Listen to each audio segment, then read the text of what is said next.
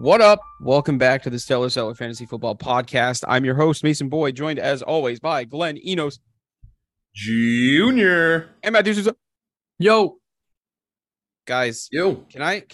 So it's 7:30. We normally are supposed to start this shit at 7. Can I tell you guys about the day I had at work? Sure. I didn't get out of work until 6:45 because of an experiment that we're doing. It's very time consuming. There's a lot of downtime, like a 2-hour break and like a 2.5-hour period where I can't do anything. So there was a tornado warning at work today. Oh yeah. No, like we were legit in the path if there was a tornado to touch down. So like there was an announcement. Everyone had to stand in the first floor hallway. So that was cool. And then some dildo, or actually it wasn't some dildo. They just refuse to fix the fire alarm system at my job. So whenever there is condensation or if it's like very humid, it will get into the electrical system and short circuit the fire alarm. So it trips. The amount of times that the fire I don't know how they haven't fined the company yet. The amount of times that we have had that happen is ridiculous. That put me back another half hour, basically. So I had 45 minutes where I legitimately could not do anything today on an experiment that was already incredibly time consuming. So that's why I got out at 6:45. And I still technically got here before Souza. You did. Depends how you look at it. I'm sorry. I just wanted to say that. That was the long and short of that. Because my Zoom might not have been working, but it was working well enough to see that I was in here before you were. Pal. See, that's okay, because the thing is, we're scheduled for 7 p.m. sharp on the Twitch. Now, if you're listening to this, you know that we have a Twitch channel where you can see us live. It's not only are you hearing us audibly through your car, your headphones, or whatever, on whatever podcast app you're listening to. If you log on Twitch every Tuesday night from 7 p.m. to God knows when, you can see our beautiful faces. And I'm going to be here at 7 p.m. because I was here at 7 p.m. and I was entertaining our viewers for a little bit because we got the sounds back. That's right. Let's go, baby. They said it couldn't be done. They said it couldn't, but I proved them wrong. But it can. And yeah, it's going to be a thing. 7 p.m. every Tuesday night from now until the end of football season. Tuesday. And this week, we continue our fantasy football preview because we're talking running backs. Hell yeah. Now, would you guys say that running back is the most important position in fantasy? Yes. Well, yes. I would say yes, but I think comparatively speaking to a few years ago or closer to when we started fantasy, I think the running back has gotten slightly less valuable and wide receivers have gotten slightly more valuable. But I think running backs are still more valuable ultimately. I agree about the value of running backs, but importance. That's why I pose the question. Like, how important is it to have a good running back on your team? Like, do you feel like your fantasy team correlates with how good your running back is, or you think it's just a mix of roster buildup and construction? Because you could have studs in other positions, but I feel like a running back, a really good running back, gives you that boost that most teams don't have every week. I would say yes, but at the same time, the only season that I was actually good, I did not have a good running back. So, take that as you will.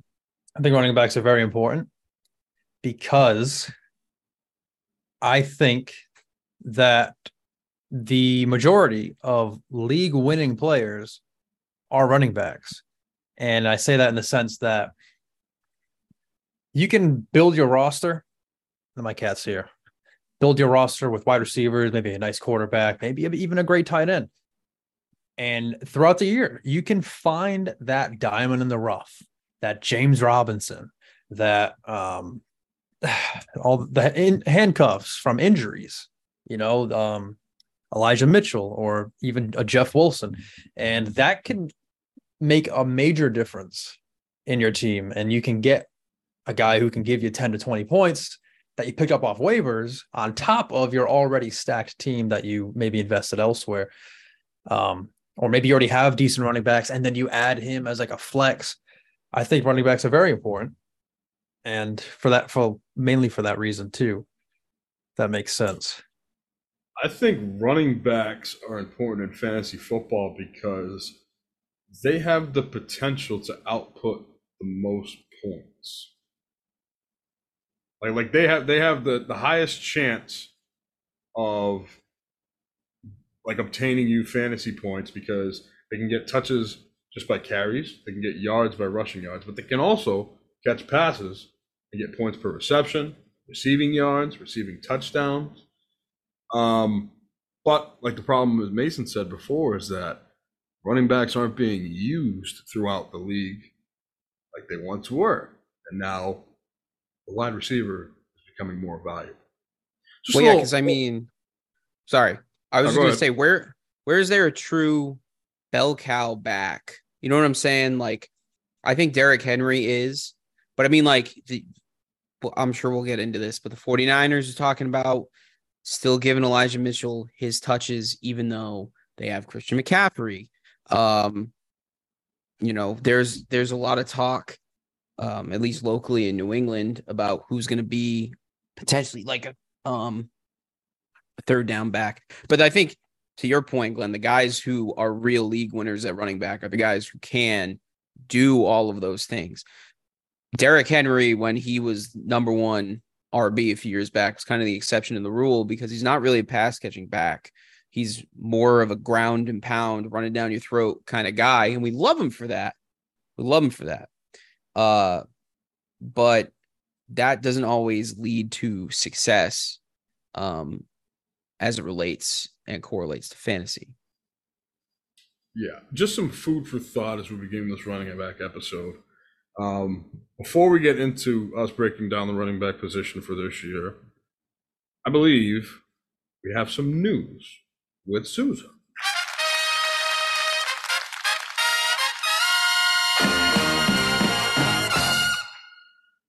Let's fucking go. We're back. We are so back. So back.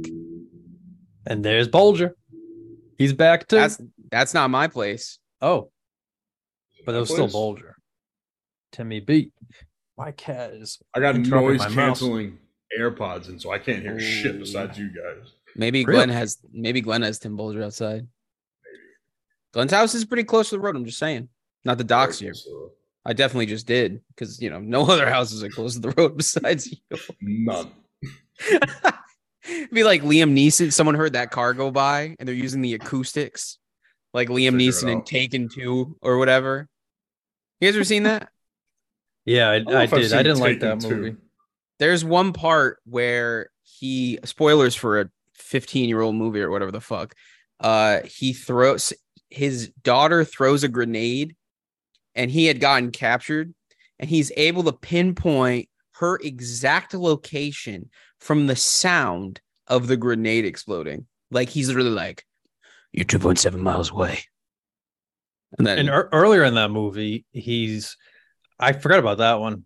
I only saw it once a long time ago. Yeah, earlier in the movie, he's like, he himself was taken, like blindfolded in a van, and I know exactly what you're going to say. He was by feel and sense. He knew exactly what turns they were taking, and he was timing them too, in order to reverse engineer the turns and time it took the turns to figure out like where he was or where he was going, this and that.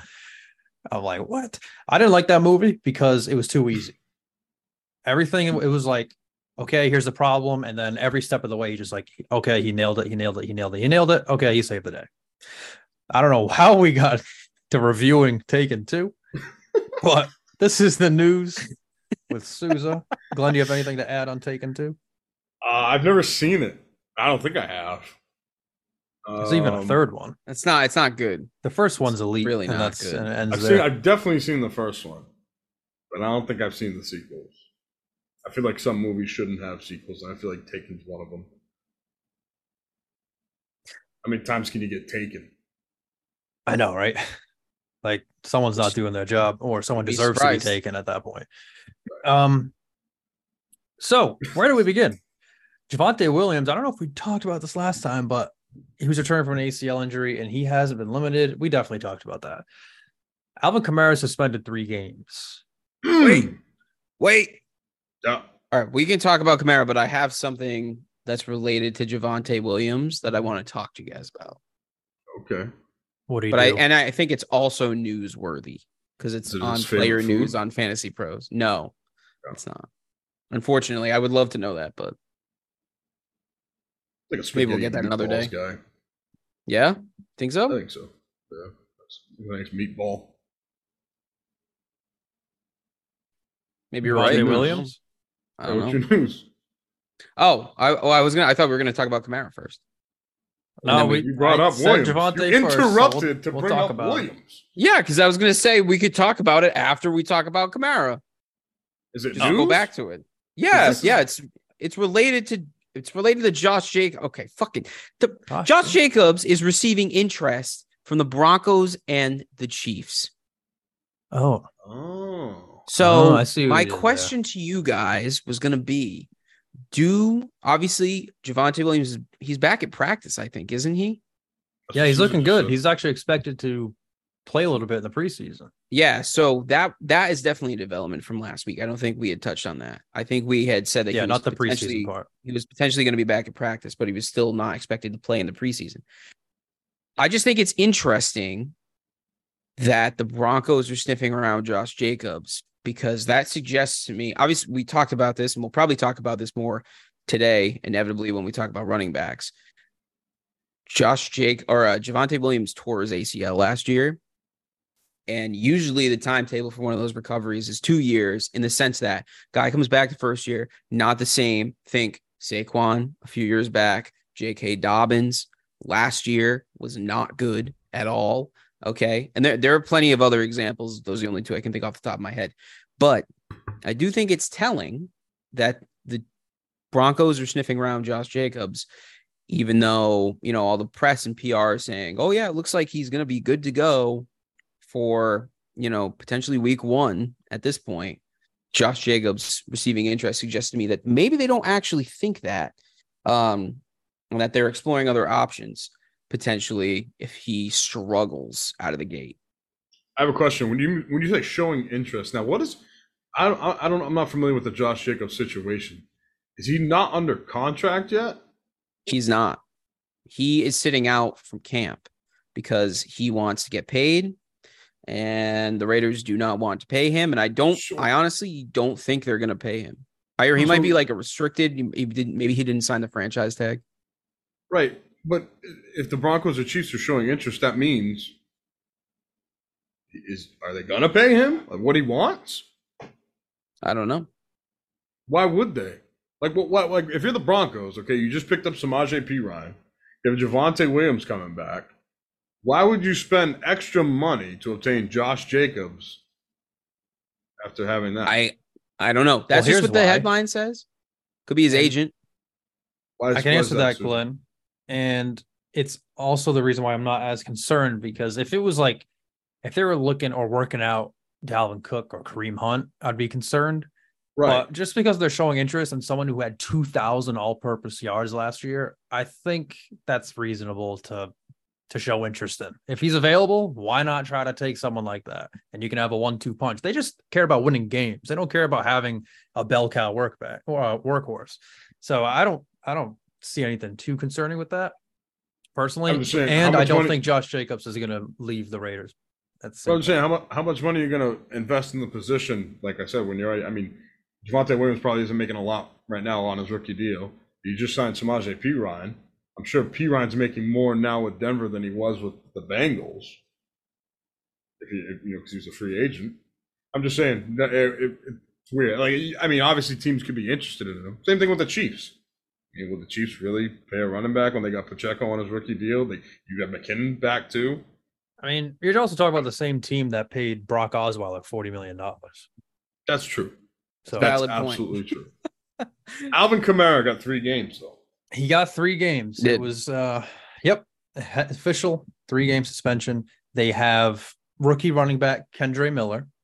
They have Jamal Williams, and it's very likely that they're going to be signing Kareem Hunt. It's not official, but he worked out there. Apparently, he's going to be visiting the Colts too. But it sounds like, whispers from the bushes suggest that he's probably going to sign with the Saints, and that's just going to be a nightmare of a backfield. So even when Kareem Hunt comes back, with the news of Alvin with the Kamara. news of Alvin Kamara getting 3 games, we figured that lowers his ADP by a couple rounds. I think he's in the 4th right now, and yes, I would expect him to be lowered maybe in around the 6th or so. Apparently, he's looking good in practice and stuff. So he was hurt last year, or coming off an injury. I'm willing to give a star a year to kind of recover, like a Saquon Barkley, before coming back to 100%. Now that they have Derek Carr, could be a more high-powered offense as well. So I'd consider taking him. You just gotta, eat the 3-game suspension. You can't put him on your IR, so it's going to be a bench spot for a few weeks. But if he's late enough, I'd consider it. I saw a thing real quick before we move on to the next thing. Just this is a Saints little note in general. I saw a thing that the Saints scheduled this year. They do not face like any elite quarterbacks. I think Trevor Lawrence and Kirk Cousins are the best quarterbacks that they're going to face this year. They don't face Allen. They don't face Mahomes. They don't face Burrow. They don't face Dak. They don't face Herbert. So Saints in general should win the division because there's nobody in that division. When you name the quarterbacks, you got Bryce Young, Baker Mayfield, Desmond Ridder, that should beat that Saints team. Saints have a sneaky good defense, and it could be even better this year based on their strength of schedule. Just a little note when you think about picking up Saints players or their defense in fantasy. That's true. Yeah, I like Olave for that reason. I think they have a really soft schedule for wide receivers, and maybe Derek Carr could be a sneaky late round guy. Good. Maybe. I like me some Derek Carr. I am on NFC, which has up to date. I don't know if you guys have heard of it, but it has up to date stats on ADP. Like you can search it for a certain date. Right now, Alvin Kamara is going in the 8th round. Damn. According to this, as of yesterday, I'd take him there. That's where he moved. I would too. All right. Any more news, Susan? Yeah, we got some stuff. We have some hype stuff like Doug Peterson saying that he wants Travis Etienne to be pushing for 1,600 to 1,700 yards as a running back. That's crazy. John Harbaugh said he doesn't know when J.K. Dobbins is going to come back, but he knows he's going to be really happy when he does. Whoa. Dude, the more I hear nothing to me. The more I hear about Dobbins, it doesn't the more I'm like skeeved out about his whole situation. And I felt pretty good about him, like going into this offseason. I was like, I didn't hate like the situation now that their offense should be better, that Lamar has a bit more weapons. We know they like to run the ball. They're capable of running the ball. J.K. Dobbins has shown that he can be a good running back, even and especially relating to fantasy. But I don't know, man. Like everything that comes out that has his name in it, has had negative spin on it. Like everything. So I don't know. Yeah, I'm off. I pressed the, when you're on a bus and you pull the thing to get off the bus, I'm off the J.K. Dobbins. Yeah. Okay. I've hit my last stop. I traded him in my Dynasty League last year. I'm done with him. I got no confidence until he proves me wrong. It's just so weird because I feel like he's one of those guys that like he just has not been able to put it together since he had. Well, was it his sophomore season where he was really good, or was his rookie the tail end of his rookie year? I thought it was a flash at the end of the season, his rookie, and then he had put together a couple of good games after coming back from an injury, and then more injuries happened. Yeah, I have no idea, and I don't have the sleeper app in front of me to look it up. So I think he played a little bit last year, a little bit. He did. And I was like, oh, yeah, he's actually looking pretty good, and then he got hurt again. So, yeah, I don't want anything to do with it. I don't like Ravens in general, unless it's Lamar. But you're just not a bird person? No, there's usually nothing really flashy there except Lamar. Do you like Eagles or Falcons? Yeah. Pigeons? There's a little bit of small injury stuff here. Cooper Kupp left practice on Tuesday. Saw that. Last week with trainers, did not return, and no one gave a status of what happened or what's he looking like now. Alexander Madison did too. Limped off the field before the end of practice last week. Let me look up the Cooper Kupp thing, Souza, because I thought that McVay said he was going to be out for like 4 weeks. Let me check. Oh, I don't like that. I don't like that. Dude, it was just hurt. The alarms are sounding off here. Oh, never mind. Must make some spreading fake news. What's up in this chat here? The Rams will obviously be cautious with Kupp given his role in the offense, but McVay says he could potentially be back for their joint practices with the Raiders before their preseason game on August 19th. So it sounds like he won't be back this week. So he's at least going to miss a week of practice. A week is a lot better than 4 weeks. You scared me. Yeah. Dude, I thought that they thought that he had a more significant injury. I'm pretty sure. But I think I did. Yeah. No, seriously. Oh, and here's the last thing I'm going to say. Charbonnet is back. Running back on the Seahawks, who was out indefinitely last week, is now back. And Ken Walker is not. So we got some interesting. Clarity. Who could have ever predicted this, Souza? Not me. Definitely not me. I got a notification today that's kind of alarming. I think it qualifies as news. Let's see if I can find it. Is it on Bijan? Yes. I have it right here. Read it. Falcons rookie Bijan Robinson is listed as the third running back on the team's unofficial depth chart.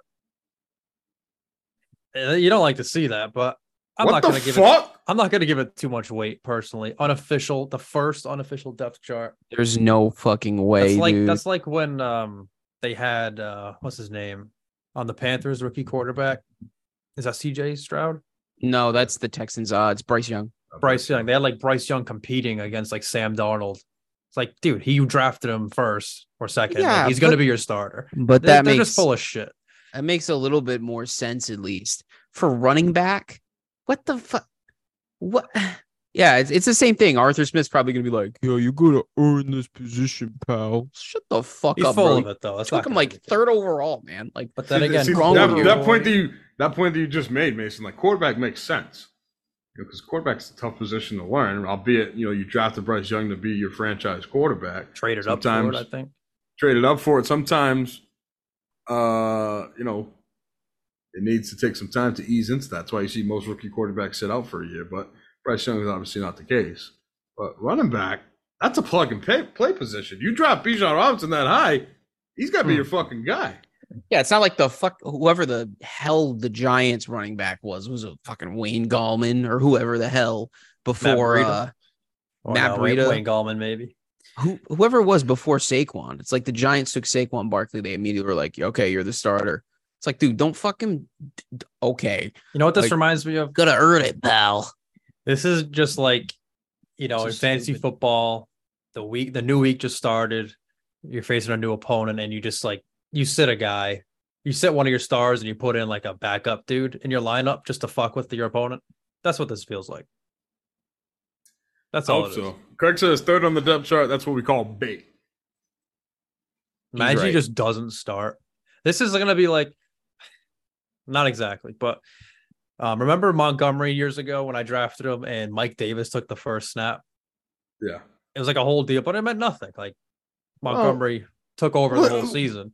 Well, Well, So the thing yeah, is, because we all know it was Khalil Herbert's backfield. So, I wasn't there yet. oh, No, Tariq but Cohen, my bad.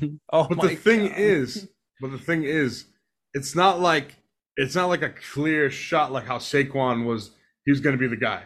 Like Ezekiel Elliott was going to be the guy drafted that high. Like the Falcons, they have competent running backs. Like Tyler Algier is good. Yeah, they Cordell don't have shit Patterson's bums. good.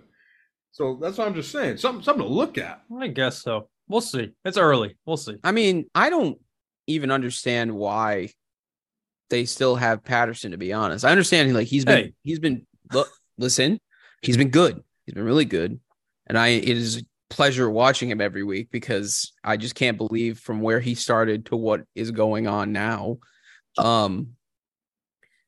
But like you could trade someone like that. You know what I mean? Someone bite on Cordell Patterson. I think he's Come on. just. I think he's just going to be a gadget guy for the offense. People forget he used to be a wide receiver. That's what I'm saying. He was a punt returner first. Right. But I for the mean, Vikings. like drafted as a wide receiver. Like that was his position. Yeah. So I mean, like Falcons could use him in different kind of ways, either out of the backfield, lined up as wide receiver. I think that's why he's still there. And then obviously you still have Algier. Running back's a tough position. People go down. You know, if something happens to Bijan, at least you know you have guys who are behind him. So Yeah, I'm not worried. I'm still taking him high, and I can tell you later exactly where I'd be taken. all right, cool. Is that it for the news? Yep. That is it. Did I play it at the end of the news too? I don't don't think think so. so. I'm gonna play this instead. All right, so what's the deal? I was reading your guys' text, not while I was driving, was while I was walking out to my car at work. It sounds like you're going 60 miles per hour and you're reading that text. I'm not gonna, No, I The have deal Siri in is my we're doing car. tight ends. No, I'm I just know that's kidding. not true.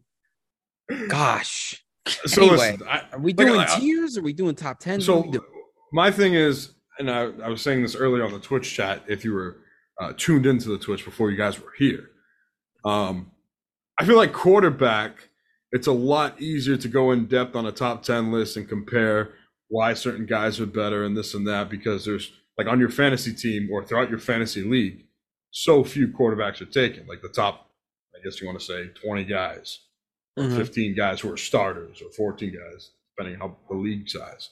With running back, every team owns at least 3+ running backs. So I feel like to make a top 10 list, that's fine.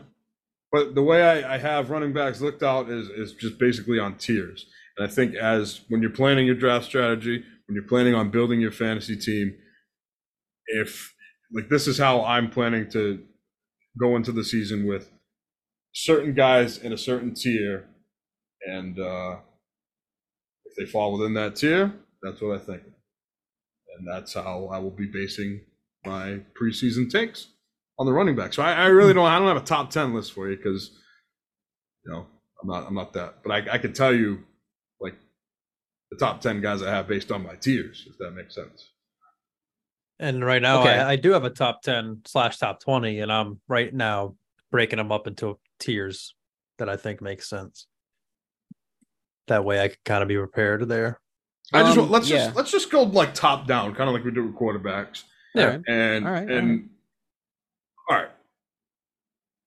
The consensus number one running back in fantasy football. Finger time. Finger time. On 3. We're going to say it at the same time. Okay. 1, 2, 3. Christian McCaffrey. Okay. We're all on the same All right. page there. There we go. And he falls into my tier, which I call him. Meaning he is him. There's only one guy at the running back position in fantasy football who is him. And that's Christian McCaffrey. Last year proved the naysayers, the doubters saying that he was injury prone, wrong. He did it on not one, but 2 teams, Carolina Panthers and the San Francisco 49ers.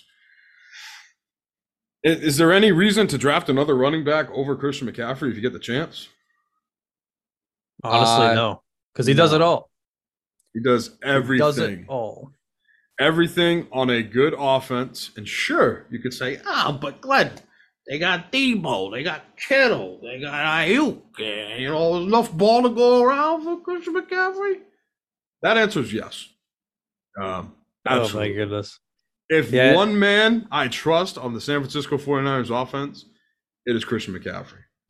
And You want to apparently throwing to the running back has been a notable thing in the summer, this offseason here. So even more potential for him to maybe do 1,000 and 1,000. do you guys want me to tell you some advanced analytics to back up what you're saying, Glenn? I mean, Hit me. you can, yeah, but we're all on the CMC train. We know. Oh this. yeah. Yeah. So technically it backs up all of our points, but people have made a stink a lot this offseason, particularly in relation to the 49ers, because they have a lot of good skill position players that are getting drafted pretty high. You're gonna have to put some pretty high draft capital into obviously Christian McCaffrey, Debo, a lesser extent, Brandon Ayuk, and a lesser extent, George Kittle. But still, if we're talking about target share between those people, when McCaffrey was there last year, he commanded it was him and Debo that were close as 1 and 2, and then Ayuk, and then actually Kittle at the bottom when Brock Purdy was quarterback. So I think if we're talking about someone having to take a hit at production to sustain all of those skill positions, it's not McCaffrey. If anything, McCaffrey will probably getting more targets that are taking away from the other guys, in my opinion. I agree. One thing on Christian McCaffrey, do we feel any preference at quarterback? Do we want Brock Purdy? Do we want Trey Lance? Or do you think I would lean Purdy because I think Purdy is more of a traditional pocket passer. I think he can still move, but he's more of a traditional pocket passer where one of the big selling points for Trey Lance was his legs and his mobility. So I think, and obviously we haven't seen enough of Trey Lance to know if that's even true, if it's still true to this point. You know what I mean? He's been in the league for 3 years. We've seen him for 2 games. And in the game that he broke his shit, he ran the ball a lot, if I remember correctly. But I'm definitely Purdy. I'm pro Purdy because I think McCaffrey gets more opportunity that way. Mm-hmm. All right. So we're all agree Christian McCaffrey is him. Yes. Yeah. Do you take him first overall? I think I do. I think I probably would as well. It's close for me between him and honestly Justin Jefferson. It's close for me. He's with a couple of guys that you can't argue either way. Yeah, you're splitting hairs. I personally would love I think I'd take McCaffrey first to have that running back, who can do it all. It just taking Christian McCaffrey at 1-1 makes the rest of your draft so easy because then you're just like, oh, I'm drafting hero running back, and then that's kind of he can get it, he can get you a third of the production that you need any given week. Exactly. And you just need the other guys to show up, and you'll win. All right. So that's our takes on Christian McCaffrey. Now, I want to move on to my next tier, and this is called the stud tier. Now, the stud tier consists of guys who have the best chance possible of dethroning Christian McCaffrey as the number 1 running back in fantasy football. Now, I'm going to tell you I have 2 guys here. You guys figure out who those 2 guys are? I'm going to say Austin Eckler. 100%. Yep. And Nick Chubb. Saquon. Nope. Saquon. Mason got it. Fuck. Let's go. Fuck. Austin Eckler and Saquon Barkley, 2 fantasy football studs, and I think the best chance in 2023 to dethrone Christian McCaffrey at the top of the rank. Austin Eckler, if you're into numbers, was the running back 1 last year. So why do we have him below Christian McCaffrey? Oh, you're asking me. I'm just asking. I want your opinion. Well, I think there's a couple of reasons. One, I believe McCaffrey's a better rusher. He gets more attempts. He did last year. He had 200 more rushing yards. Austin Eckler had an abnormally large amount of touchdowns. We're talking 18. So that could easily regress, while McCaffrey could even go up or even just stay the same. McCaffrey only finished 10 points less than Austin Eckler, and Eckler had 5 more touchdowns. And I guess it sounds like receptions might even be going up for McCaffrey based on this one report on the preseason or training camp. And I think McCaffrey was with the Panthers last year. So I think now that he's mastering the 49ers offense, there's a chance he could be better than what he was with the Niners last year, because he kind of just showed up, had to learn it on the go, and it was great. But now he has all this extra time. It's just, he's elite. You just really hope he doesn't get hurt. My thing with Eckler, is that I think that number one, the biggest thing is the touchdowns, like Sousa said. But I think also that I know we like to clown on Justin Herbert, but he was injured for the majority of the year last year. And with his injury, their play calling had to be a lot more conservative, I think. And this year, for all things considered, it sounds like they're going to throw the shit out of the ball. Because they supposedly through camp, they're not just using Keenan Allen in the slot or Mike Williams outside anymore. They're moving them around the field and putting them in different positions. And they also drafted why am I blanking on Johnson? Quentin Johnson. Yes. Johnson. Yes. So I think they're going to throw the shit out of the ball this year. I don't know if it'll necessarily translate into more catches for Eckler. If it does, great. And this is also kind of splitting hairs because I think Eckler is very close to Christian McCaffrey. I mean, he's my number two. He's older. He's my number two. I was just going to ask you that, Susan, where he was in your ranks. Like, obviously, he's older, but I don't know. Yeah. Well, same age McCaffrey, right? No, I don't think so. Eckler's like 31. I gotta bring it up. No, Eckler's like 28. I don't think so. I thought he was pretty old. He might old. be 29. Eckler is 28. What's McCaffrey? McCaffrey is 27. Damn. I thought Eckler Dynasty, was in baby. You need to know these things. I feel like Eckler's been in the league forever. What the fuck? I feel like Eckler is old as hell, and he's our age. It's just because he's bald. Yeah, you're right. He's 39. So now I'm going to ask you guys this. Mason, you got my other stud correct in Saquon Barkley, but Susie, you said Nicholas Chubb. Let's talk Saquon real quick. Why make a case for him, Mason, of dethroning Christian McCaffrey now that he's officially going to be a New York Giant again for the 2023 season? I mean, listen. I think the Giants basically just have Saquon Barkley, essentially, in their offense. Like, he's the only really competent weapon. Like, granted, they have Wan'Dale Robinson, right? Who Jalen Hyatt, who they just drafted this year. They have a lot of guys who have potential, but like Saquon is the offense still.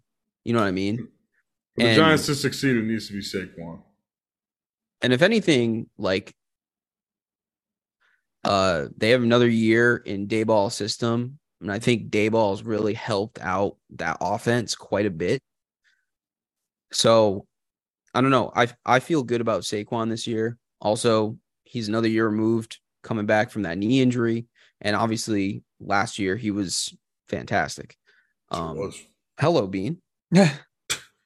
I got confused. I thought it was me for a second. Susan, where do you have Saquon on your list? I have him 4 behind Nick Chubb. I'm pretty bullish on Nick Chubb this year. Why is that? It's because he is so dominant as a runner, maybe the best pure runner there is in the NFL. Over 1,500 rushing yards, 12 touchdowns on the ground. It's always been the receiving that's been lacking. But Kareem Hunt is out of town. Boom. And the running backs coach is on record of saying, now the Hunt's out, Chubb could be a dominant force if we throw him the ball. Oh, yeah. And I think there's going to be a good chance of that happening. The Jerome Ford, I think his name is Jerome. Definitely Ford is the last name. Is a backup, and he actually just got hurt recently. I don't think it's severe, but I think he's going to miss some time. So as they practice, they might start throwing Nick Chubb the ball, and they might get used to it. And I think the offense is going to be better with Watson than they were last year. And I could give Nick Chubb even more opportunities for touchdowns. And if you give him the receptions, that could escalate him. But I completely agree with Saquon being that guy too, because he already does get some receptions, like more than double than Nick Chubb. And they might need to lean on him even more. So I agree, but I like Nick Chubb a lot this year.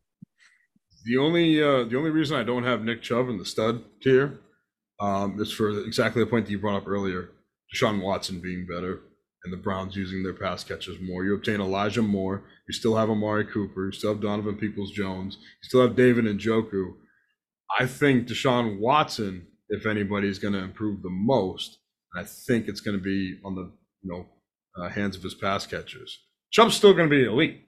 Don't get me wrong. I mean, as long as he stays healthy and plays his 17 games, he's going to be cream of the crop. But I just don't think he'll have enough to overtake what those top three guys are doing. And Saquon, Eckler, and CMC. I'm actually going to agree with Souza here. I think Nick Chubb's going to be fucking great this year. I have him number 5. I have number 5. Wait a minute. You have him number 5, and you think he's going to be fucking great. And we named 3 other running backs. So who's number 4? Number 4 is Bijan Robinson for me. Oh, wow. And you know what? He's my number 5.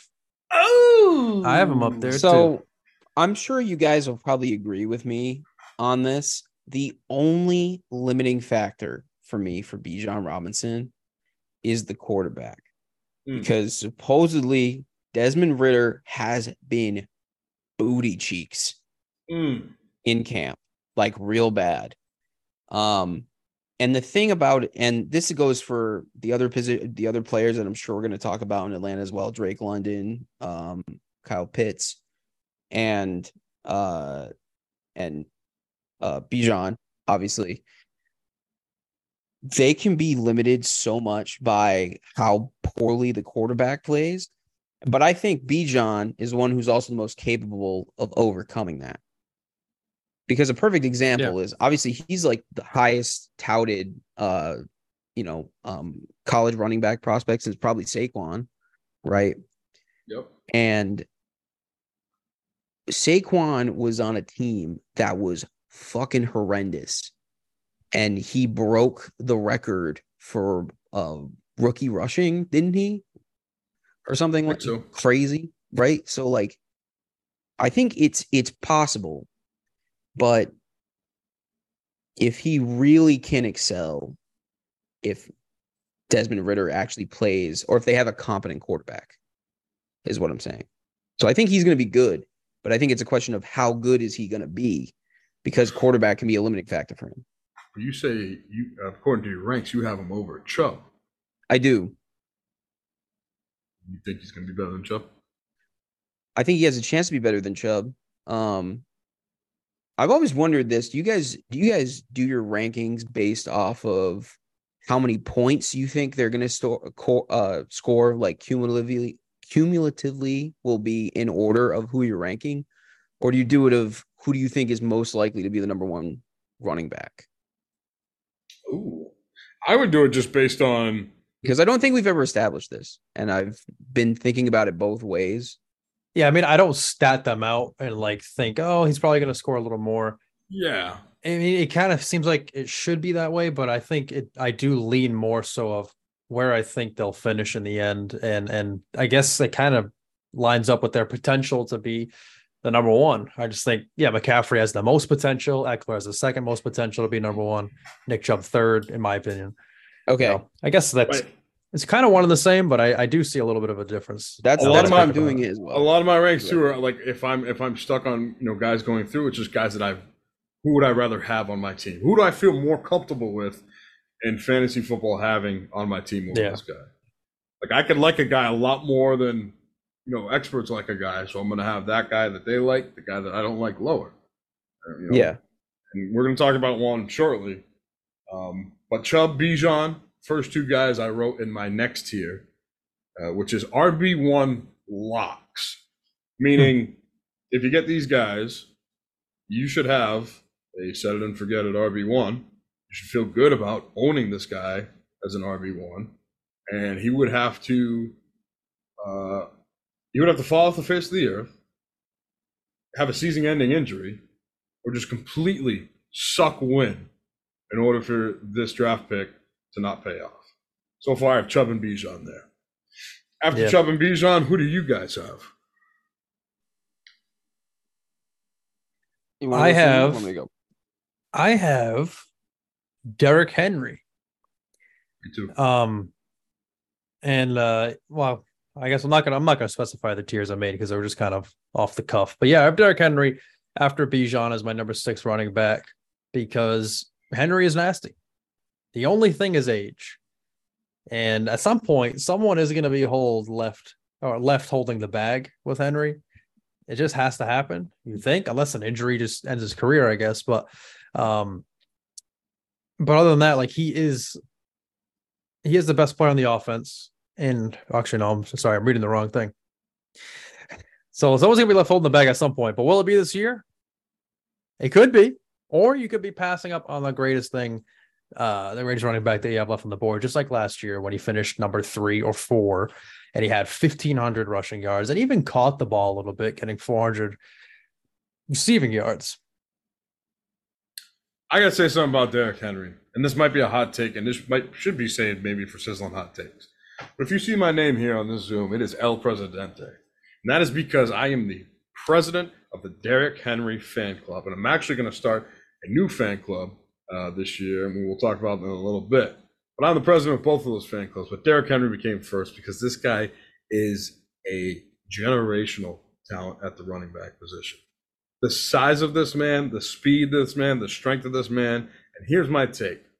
I think Derrick Henry has what it takes to have, I should say, the equivalent of a Tom Brady longevity for the running back position. I'm not saying he's going to play as long as Tom Brady, like up to 45, but I think he will be a running back that every year we're going to keep saying, when's he going to fall off?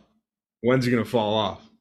And he never does. And he's going to continue to be top 10 until either the Titans don't sign him or he retires and chooses to just say, oh, that's it.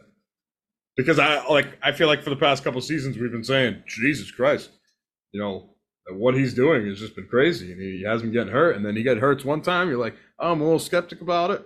And then he comes back and he just shuts everybody up again. I'm never doubting Derrick Henry again. So if you pick Derrick Henry, again, he's in my RB1 lock tier. Good for you, man. Enjoy the ride. Yeah, enjoy the fucking ride. I'm not predicting that the age is going to get to him this year. So I have him up there where he belongs. 349 carries. I do not have Henry 6th. Oh! I have Tony Pollard 6th. Oh. Ooh. I have Derrick Henry 7th, for the record. Okay. But I love Tony Pollard this year. I think that he has the chance to be really, really fucking good. All of these guys, so here's the thing about these top 10 running backs this year. I feel like all of these guys legitimately have a chance to score a shit ton of points. Oh, yeah. Like maybe more so than the past, like maybe in the past few years where like you're like, oh yeah, one or two guys will consistently get me 20 points and everyone else is pretty good. These top like 7 running backs this year, I think are like all have the capability to be fucking nasty week in and week out. And I think Tony Pollard is that guy that is poised to take that next step now that Zeke's gone. You know that Zeke scored 12 rushing touchdowns last year? I do. Okay. So, and Tony Pollard, for all intents and purposes, is the guy. Like they don't really have anybody else behind him. I think they have 2 rookies, if I'm not mistaken, Glenn. They got Deuce Vaughn. They have Malik Davis, who was the third string last year, and they picked up Ronald I Suck Jones. But I mean, you're going to tell me that Ronald Jones is going to take significant carries away from Tony Pollard? I'd hope not. I mean, look, I really like him this year. Look at what he did last year, splitting time with Zeke. And for all intents and purposes, they said that they were going to make him the guy this year. And I don't see, unless their offense is not good, how he can be fucking nasty. From a Dallas Cowboys perspective, being a fan of the team and watching this team. Also, I have to pee. I'm still listening. When Tony Pollard gets the ball, the Cowboys succeed. And when Tony Pollard is able to let loose, the Cowboys succeed. You no longer have Kellen Moore as your offensive coordinator. So now you're saying, okay, what can we do to win games? Sure, Dak Prescott, the offense runs through him. But now, Tony Pollard playing on a franchise tag, this is where you say, here you go, man. Now it's your time. We had Zeke. Zeke will be, forever in the Cowboys' memories for what he did for us. But now it's your turn. We're handing the reins to you. And if I'm playing Tony Pollard on a franchise tag, I am letting him go fucking bananas. Give him as many touches as he possibly can handle. Do I think or do I know that the Cowboys will do that? I'm not sure because, one, we haven't seen Tony Pollard handle that workload because he's always had Ezekiel Elliott. So, one, that's the only question we don't know is if he can handle the workload. Two, we don't know if he's actually going to get the workload or else he's just going to be labeled the starter, or we're still going to mix in those Deuce Vaughns who people are comparing to Darren Sproles based on his size, or Ronald Jones. I don't know if they're just going to let Tony Pollard go free. I like it because the situation's so good, and Tony Pollard is one of the most explosive backs in the league. So I'm not going to be mad if Tony Pollard ends up on my team because, one, I am a Cowboys fan, and two, he's good. But I'm just saying a couple of concerns to worry about. One, can his body handle a full workload? And two, are we sure that he's going to get that full workload? I have the same concerns. I think that's the thing that's holding him back is that it's just the unknowns. He was he was electric. He was very efficient. Finished number 7 last year with Zeke getting 12 touchdowns and stuff. Unreal. And getting a light quote unquote workload. But again, the more work you get, the less efficient you'll be. So you can't just extrapolate his efficiency and add on more volume. And again, like you said, Craig even said it in the chat, small frame. Can he handle the workload? Will he, be slowed down due to the workload, especially on like the back half of the season, if he even gets it? So there's concerns. I'm back. He can handle it. Pretty freaking good. Nope. And because of those concerns, I only have one guy ahead of him. Okay. He's my 8th guy. My 7th guy after Henry, before Tony Pollard, is Josh Jacobs. Ooh. That's what you said when Mason said Pollard. So obviously these guys are not your picks. Well, like I said, I don't have a ranking system, but Josh Jacobs, Tony Pollard, they all fall into that same RB1 lock tier. Josh Jacobs, obviously, we're assuming he signs the Las Vegas Raiders. Okay. Assuming everything's fine. He was insane last year and broke out big time. We're talking Derrick Henry got 349 carries, which is Henry workload, insane workload. Josh Jacobs had 340. Yeah. He had 1,650 yards rushing, more than Derrick Henry. 12 rushing touchdowns, 400 receiving yards with 53 receptions. That's pretty good receiving work. It came out of nowhere. It was actually the 5th most rushing yards by a running back over the last 10 years. Fun fact. But at the same time, it kind of came. It seems not. Is it a fluke? Anomalous, if that's the right word. Where it's like, I don't think anyone really bought into it as much as what it actually was. And then you have the contract. Couple guys in my dynasty league did. Right. You have the contract disputes and stuff, which is also a concern. By the time we draft, that could be all cleared up. It should be all cleared up. We'll know at least. But as of right now, that's a little bit of a concern. I personally don't even believe that this is repeatable for him, but he is. It should be the same kind of situation. And Absolutely. if this is like a franchise tag year or his last year and they're not part of his long-term future, why not run him into the ground and give him a shit ton of work? So I think he's still going to be a top 10 guy. So, Susan, here's the thing with Josh Jacobs. Up until last year, what would I always say about him? He's dull. He's an RB2. Last year, he shut me up. RB2. He shut me up, and he made me pay for your chilies. And That's right. This year, if Josh Jacobs follows up with I'm not going to say just as good as the season, but let's say a top 5 finish in fantasy, he now moves up to that stud category, doing it in back-to-back years. I'd love to see it again from him. There's no reason he can't do it. Same head coach. A better quarterback in Jimmy Garoppolo. Well, I shouldn't say better because they had Derek Carr. I would say a serviceable quarterback and a guy who actually might rely on the run more than Jimmy Garoppolo. So Devontae Adams, Darren Waller's still there too. I don't see a big change in this offense. Oh, Darren Waller's I'm sorry. Darren Waller's a giant. My fault. They drafted that kid. Yeah, Meyer, right? Yeah. Meyer. I think that's his last name. I forget the first name. Michael? Yeah. I remember it being sounding like Michael Myers. Yeah. Michael Mayer.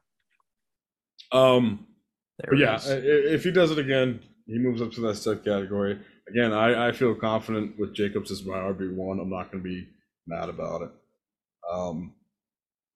There are 3 more running backs that I have in this RB1 lock tier, and some might be questionable. Wait, hold on. I missed. Where did you guys have Jacobs ranked?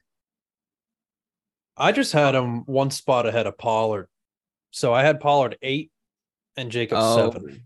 Okay. So I have Henry, Jacobs, and then Pollard. I would have Jacobs after Pollard if I was ranking guys, but I'm not. I have Henry after Pollard. So I have Henry 7th. And then is Jacobs after that? No. Okay. Jacobs in your top 10? No. Oh, damn! Sorry, hey, let me tell you. We did a drop for that. We did a drop for that one. I thought you were gonna do the fart sound. He's got to be a top 10. Come on, man. No, here's the thing. Like I said, Mason, I have 3 other running backs, which means that's going to be more than 10 who fit in this RB1 tier. And you might have, was it 2 of these 3 guys left? Because what are we on, 9 and 10 for you guys? No, I need to give you 8. Oh, you haven't given me 8 yet. No, I have not. I'll tell you what, give me 8, and then I'm going to tell you if I'll give you the thumbs up if he's in my Go down your list first. Just recap your 1 through whatever. Me? Yeah, and then go to your next guy. McCaffrey, Eckler, Saquon, Robinson, Chubb, Pollard, Henry. That should be 7. Yep. Okay. Sure. Number 8, I have Jonathan Taylor. Okay. He's in that tier. Yes. He's outside my top 10. So, that's a hot take. That is a hot take. See, so for me, the reason why I have Josh Jacobs real quick out of my top 10 is because I don't think that they're going to pay him.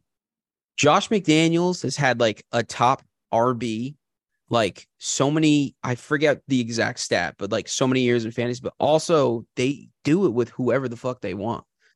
The Patriots were always a plug and play running back team. That's been like a staple of Josh McDaniels' offense. So I don't know. I just like for me right now, until that contract thing is resolved, I have to drop Jacobs out of my top 10 because I just don't feel good about it. Question for you. If he gets signed to the Raiders, does he go move into your top 10? Yeah, I would put him back in. Probably around 9 or 10. Oh, what about Taylor? He also has a contract dispute. What about Taylor? Hey, you gonna drop him? I think Taylor's a better talent than Josh Jacobs is. So that's why I'm putting him up there. I don't know what the deal is with his back and whatnot. There's something weird there, obviously. Something fishy in the air. He said he's not hurt. I know, but that's what I'm saying. And Jacobs has a weird thing with him too, but I'm still putting Taylor in my top 10 because I think the discrepancy in talent even though Taylor's up in the air, I still think his talent is still worth the risk, is what I'm saying. I feel more confident in the Raiders offense than I do the Colts offense. And that's why I like Jacobs more than Taylor. I just don't necessarily think the Raiders are going to be like if he holds them up, you know what I mean? Like he's not holding them over a barrel. Like I think they can just get a guy who can do they're going to plug and play someone else is what I'm saying. I don't think they can. I think this Raiders offense needs Josh Jacobs. And if they can't see that and they don't, you don't plug and play 2,000 scrimmage yards. Like you play that guy who can. And do the thing that. is, and I think Derek Carr is better than Jimmy G. And I feel like you're taking a step down at quarterback. So who's going to count for the production that Josh Jacobs is? You're missing with him. I'm pretty sure their center like tore his ACL or something too, which also doesn't help. So they have to start a rookie center. So I honestly have a feeling that the Rakers. What the fuck? We'll write that down. Rakers. I have a feeling that the Raiders could absolutely blow this year, in my opinion. I'm just saying. They could. That doesn't mean that Josh Jacobs can't be good, but when you have Adams, I mean, I was fortunate enough to own him last year, and when he would catch touchdowns, the camera would pan over to him, and there'd be nowhere near him, and you'd be like, "How did this happen?" Because he's that good. I think that is going to be the difference maker to keep them afloat, as opposed to having a potential step back like you think they might. Because Adams really is that guy, and Jacobs should be too. And I assume he's going to be all right with the contract. That's always a concern, but we're not drafted yet. So 9 and 10 is where both of you guys are at, right? Yes. Yeah, I'm at 9 right now. Give me number 9. I just want to talk about Taylor quick. Okay. The reason I have him outside my top 10 is partly what Glenn said about the Colts offense. The offense. I just feel like there's a lot of red flags. There's injury, contract dispute, mobile quarterback, and Anthony Richardson. I mean, he has legs too. So he might take touchdowns. He might take rushing yards. Rookie quarterback on top of it all. And likely a bad team. There's a whole lot of question marks, not just with Taylor himself, but with the whole offense, that I'm just staying away. I'm probably going to draft like a wide receiver over him if it comes to that. So I think these other guys will do better. And one of which being my number 9 guy, Ramondre Stevenson. Boom. Me too. Let's go. Ramondre Stevenson, another guy falling in that RB1 lock list. And here's the thing. Yeah, dude, Belichick likes to mix and matches running backs. They get out Damian Harris. They can replace him with another guy. Ezekiel Elliott was there talking to Bill. Dalvin Cook's still on the market. Listen, it don't fucking matter. This is going to be Ramondre's fucking job. And Ramondre has a chance to finish top 5, I'm going to say that. Because I don't see any other running back on that team. They have James Robinson now? I think they signed him, but they cut him. So. I checked the depth chart earlier today, and I didn't see him. I saw another Harris. Yeah, they have Kevin Harris, and they have Pierre Strong. Ty Montgomery, Pierre Strong. Yeah, J.J. Taylor still. Okay. Do any of those guys pose the threat that Damian Harris did? No. What happened to the Fournette situation? I remember hearing he was likely to sign weeks ago. They worked him out. I know that, but they never signed him officially. So I don't know if maybe they're leaving him waiting in the wings, maybe in case there's an injury or something, Yeah, I can confirm James Robinson was released prior to training camp. Craig says Pat's O-line is in shambles. Dude might struggle TBH. It's true, but he had 17% of the target share last year. That's why I was going to say he's going to be catching the little dump-offs that McCorkle Jones is going to be doing. I mean, it's not like the Patriots O-line wasn't bad last year, though. They fucking blew eggs last year. They weren't good last year either. Right?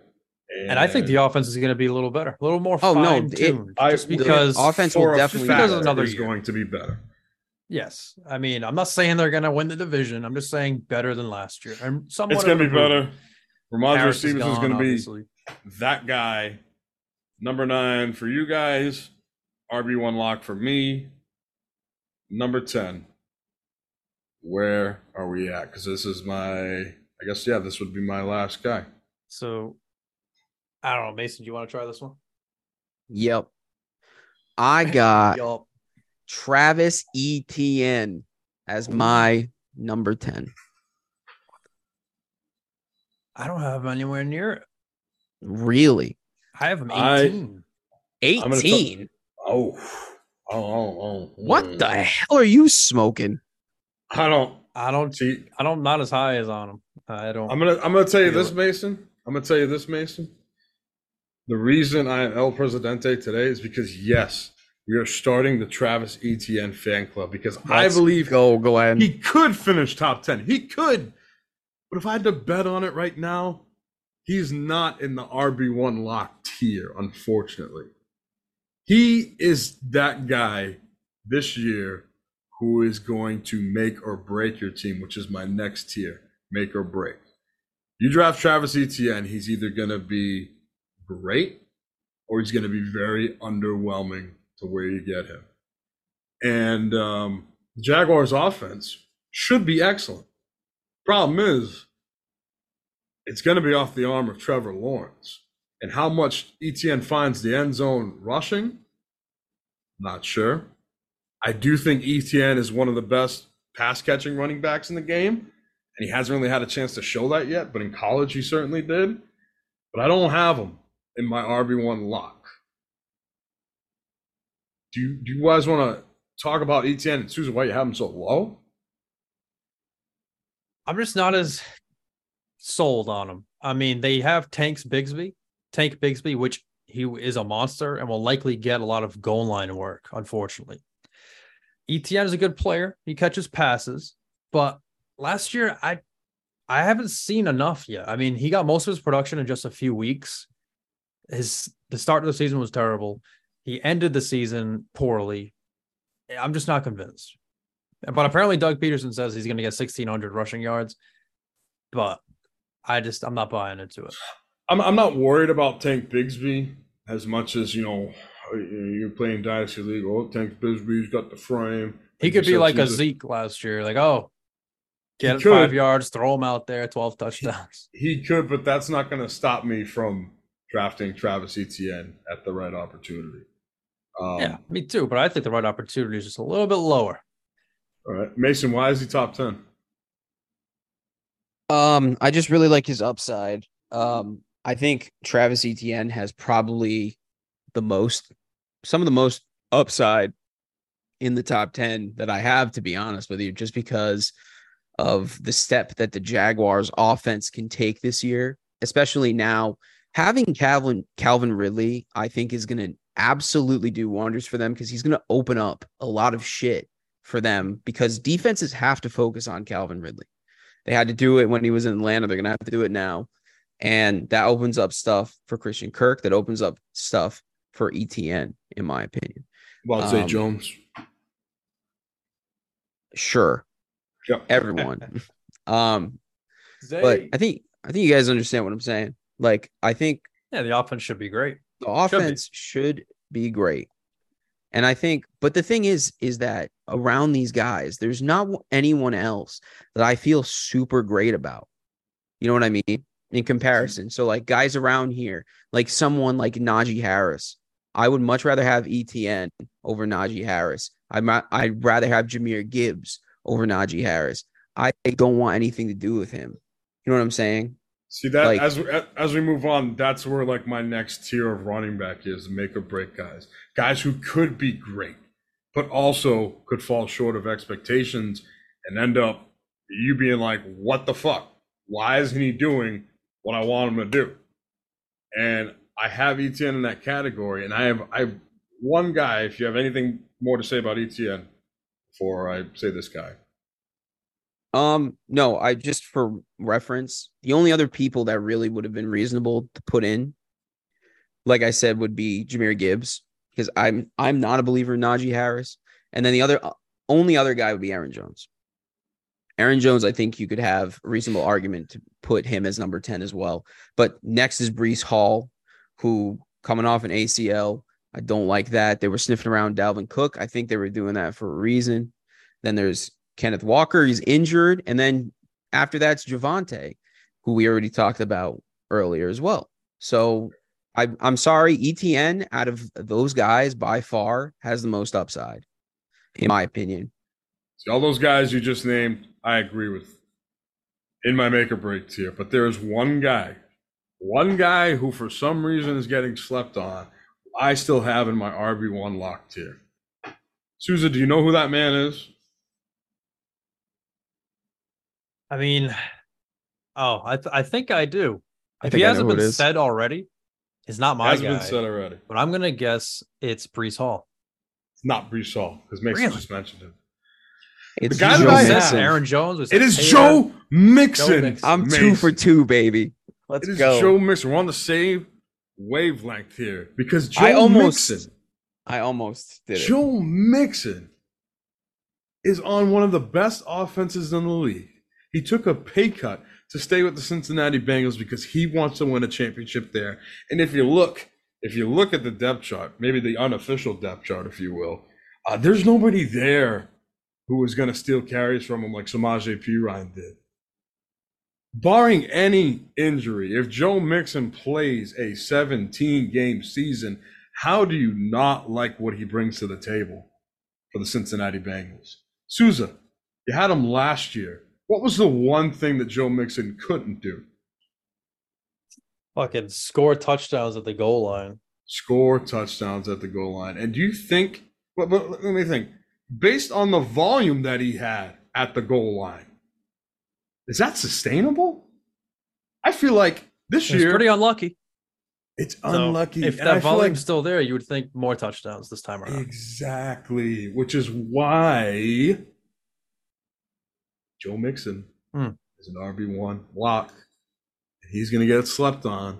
And if you find him later than these other running backs and you get him on your team, congratulations to you.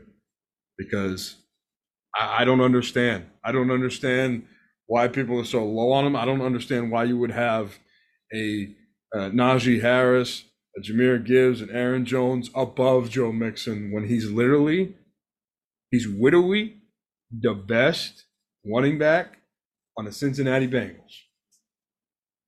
And the only guy.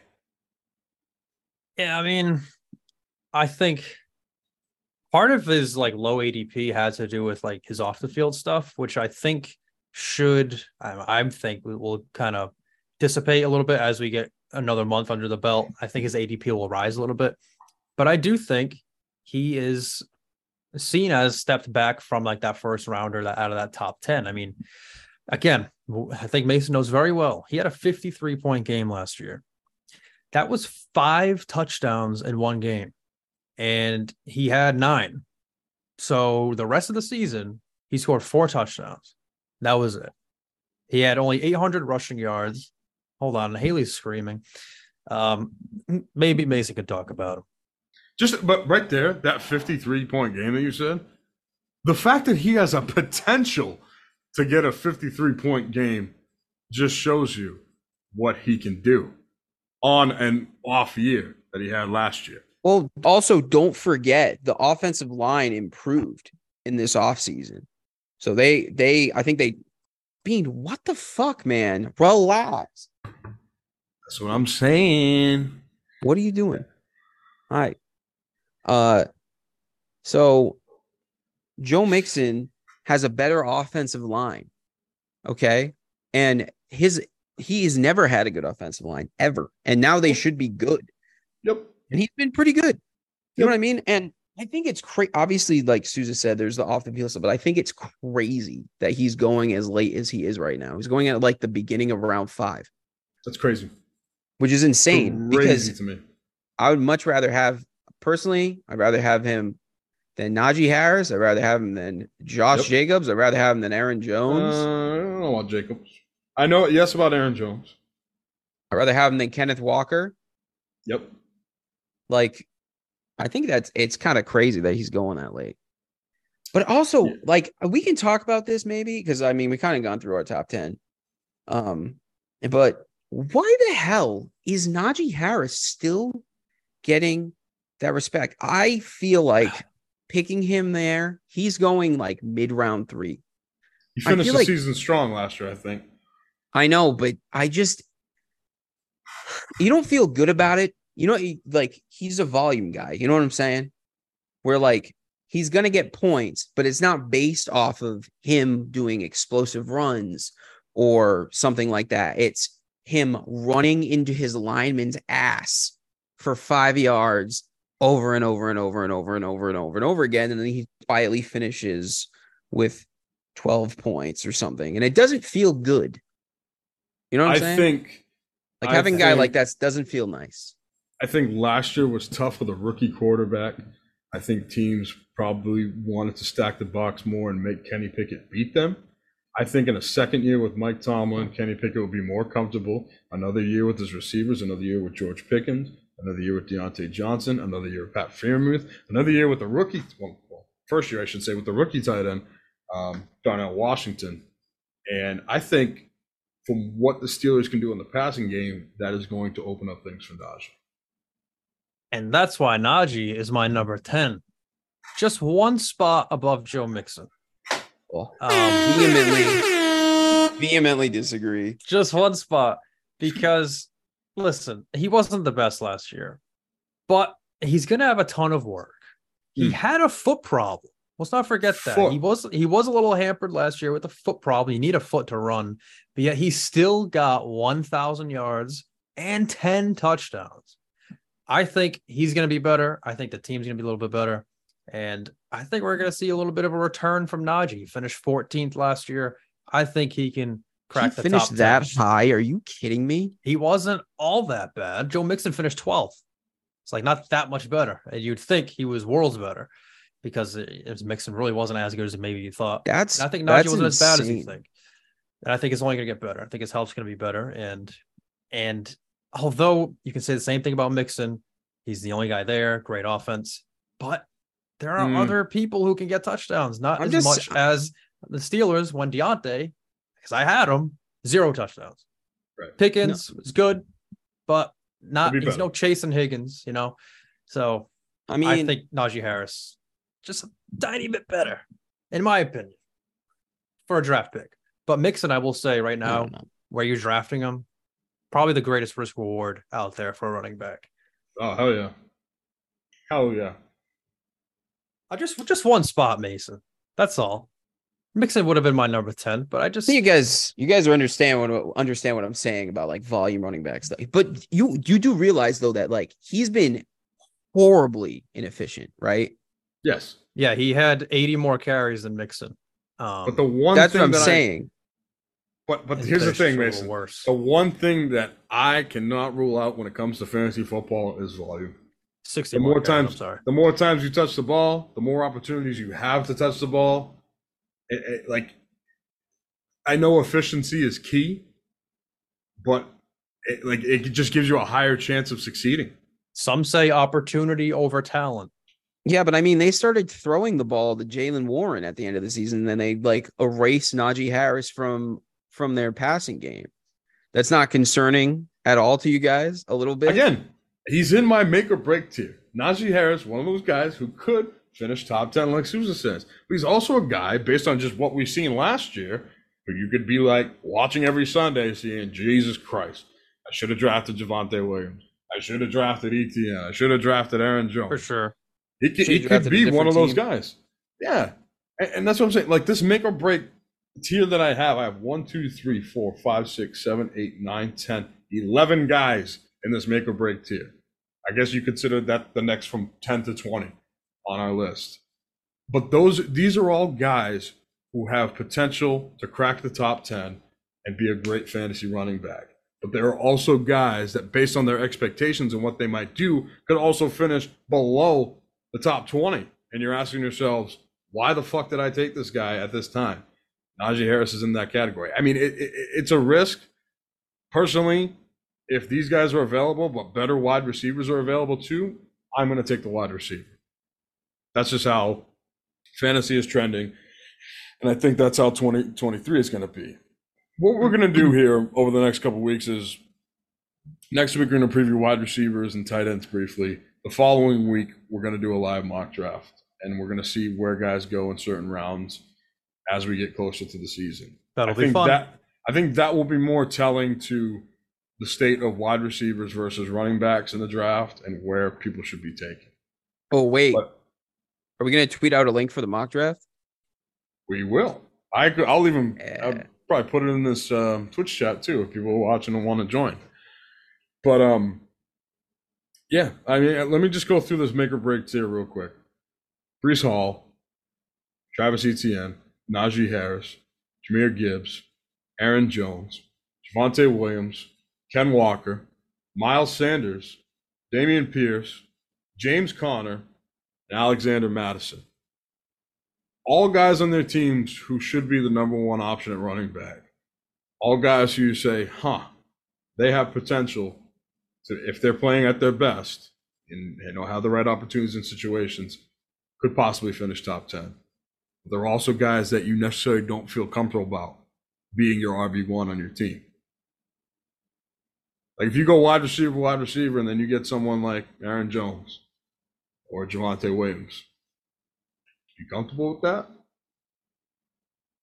You could be, but you might not be. That's the make or break. It's like it could work out and you might be fine, but might not be comfortable the first night you're sleeping. I mean, I feel like all these guys are kind of interchangeable. I like some guys more than others. I do like Aaron Jones. AJ Dillon didn't show me anything last year that was spectacular. I felt like last year was AJ Dillon's time to kind of butt into Aaron Jones and say, look, I'm here now, and I'm going to be the RB1 on this team. I don't feel confident about AJ Dillon at all. I think it's Aaron Jones' job to fuck up because of just what Aaron Jones brings to the table. He's the 4-for-4 guy. Any given week, you could drop 4 touchdowns on your head. But I think the biggest question is not having Aaron Rodgers on that team. Yeah, his potential is not as high as it used to be, for sure. No, I think it's higher. I think it's higher that Rodgers is gone. I think they're gonna run the shit out of the ball. He's also now. 28 years old. Wait a minute, wait. Are you saying they're gonna free Aaron Jones? I believe they are about to do that. Yes. Oh shit. No, but seriously, think about it. Why would they throw the ball more? Supposedly Jordan Love hasn't really looked super great in camp. And I think that bodes well for Aaron Jones, man. If he just capitalizes on the opportunities, I think they're probably going to run the ball quite a bit. I would say significantly more now that Rodgers is gone. I mean, I can look up the amount of pass plays they ran if you guys want. And that's okay. I agree with you. I don't think they nearly pass as much as they did with Aaron Rodgers. Aaron Rodgers, one of the greatest quarterbacks ever played the game. What Aaron Rodgers also did bring to the table is that 5 wide receiver spread on first and goal. And you're asking yourself, just hand the ball off to Aaron Jones or AJ Dillon, and they don't. I think now these guys will get more opportunities to score. It's just a matter of if they run the ball more, are we going to see AJ Dillon starting to get more of a percentage of those carries? Use Aaron Jones as more of like a first, second down, or I don't know, like an early down back or a third down back, and a guy who's more like a gadget guy. Because a lot of times last year we did see them both on the field, which is good. But I don't know. Mm-hmm. I like it. I like the situation, but I also want to see it. It could be an instance where you have Aaron Jones and you're like, man, or this also could be the year where AJ Dillon does what he was supposed to do last year and just take off as that true RB1. I don't know. Ken Walker? I know Suze doesn't like him that much. I want to know why. How do you know that? Because every time we mention Charbonnet and Ken Walker. Craig's out here saying Mason. He said Mason out here taking Gibbs over K9. I am too. I am too. I have Gibbs at 16, Walker at 19, under Etienne. I have Ken Walker just after Etienne. Only because Charbonnet plus injury. So now Ken Walker has a groin injury, not back. Charbonnet is.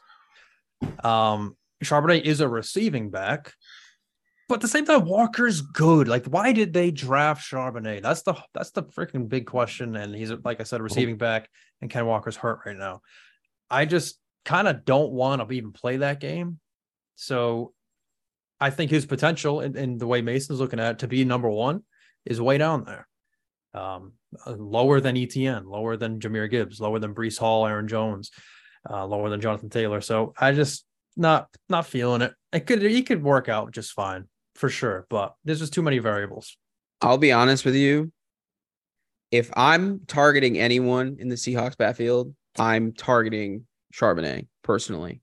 Ooh. That's just me, though. Is that because like he's going to be way later anyway, and it's a better risk reward? Exactly. Right? He has the higher upside because supposedly he's a good prospect. You know what I mean? So you're predicting Charbonnet is going to be what Ken Walker was to Rashard Penny last year. Yeah, basically. Mm-hmm.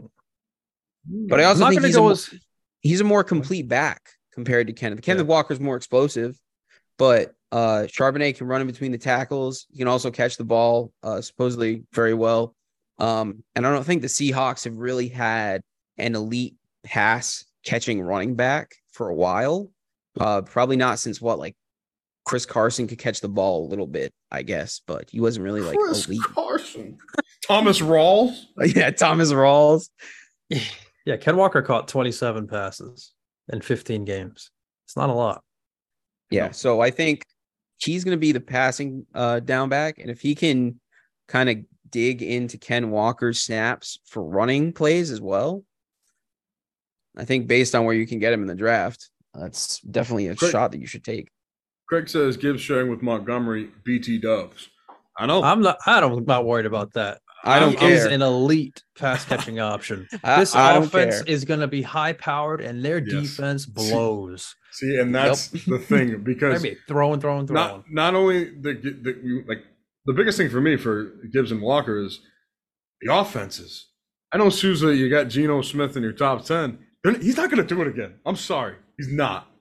And if he does, it's going to be the wide receivers who are benefiting. Metcalf, Lockett, JSN. I'm high That's on the thing too. I'm high on the Lions offense. I agree. And the thing about Ken Walker too, that you said, Glenn, is more of the plays are probably going to go to the wide receivers now that they have a legitimate third option behind Metcalf and Lockett. So I think they might throw the ball more this year. And if Geno's slinging it like he was last year. Yeah, exactly. The Lions offense is going to be good. Feed Geno. And Lions offense is going to be good. Defense isn't that good. They showed improvement second half of last year. So they could be more consistent this year and be better. I still think the offense can put up points. Jared Goff still my dark horse for MVP. Craig said, so we ignoring a timeshare with a proven guy, but we're going to believe the rookie is taking K9 touches. Yes, because Kenneth Walker has a soft tissue injury in his groin, which could be nagging him the whole season. And is Montgomery, are we really nervous about him? Like, I don't know. Craig was certain Mike Davis was better than him. So now I don't know where this love for Montgomery is coming from. No, but I'm just saying, just based off last year, seeing what Khalil Herbert did with Montgomery. Now you take a guy who's better than Khalil Herbert and Gibbs on a better offense. Montgomery could be the Zeke. I was just going to compare that to that. He's going to get goal line carries, and Gibbs will be the Pollard. I think that's going to be the cleanest comparison you see this year in 2023 when it comes to the running backs in Detroit. What your expectations were last year for the Dallas Cowboys, I'm not saying they're going to exactly correlate. I'm not saying Gibbs is going to be number 7 RB like Tony Pollard was, but I think that's kind of what you're going to see more. We need to write this down. Dave Montgomery Gibbs is going to be out there Ken Walker. Gibbs versus Ken Walker. We can make that an Applebee's bet. Well, it's with Craig. We can make that an Applebee's bet with Craig. Craig, you like Applebee's? You like restaurants? We'll go to West Main Pizza. We bet a buffalo chicken calzone. I like Ken Walker a lot. He's got that dog in him. I'm nervous about the Seahawks offense. I'm nervous about Geno Smith. I'm nervous about Charbonnet taking more carries. I'm nervous about JSN being a big factor in the passing game. I'm nervous. Gibbs, I'm not as nervous. I'm taking Gibbs over Ken Walker. Javonte Williams, I'm going to name two other guys having this make or break thing. How do you feel about Miles Sanders being alone in Carolina? I kind of have him in a decent spot. Me too. 13th.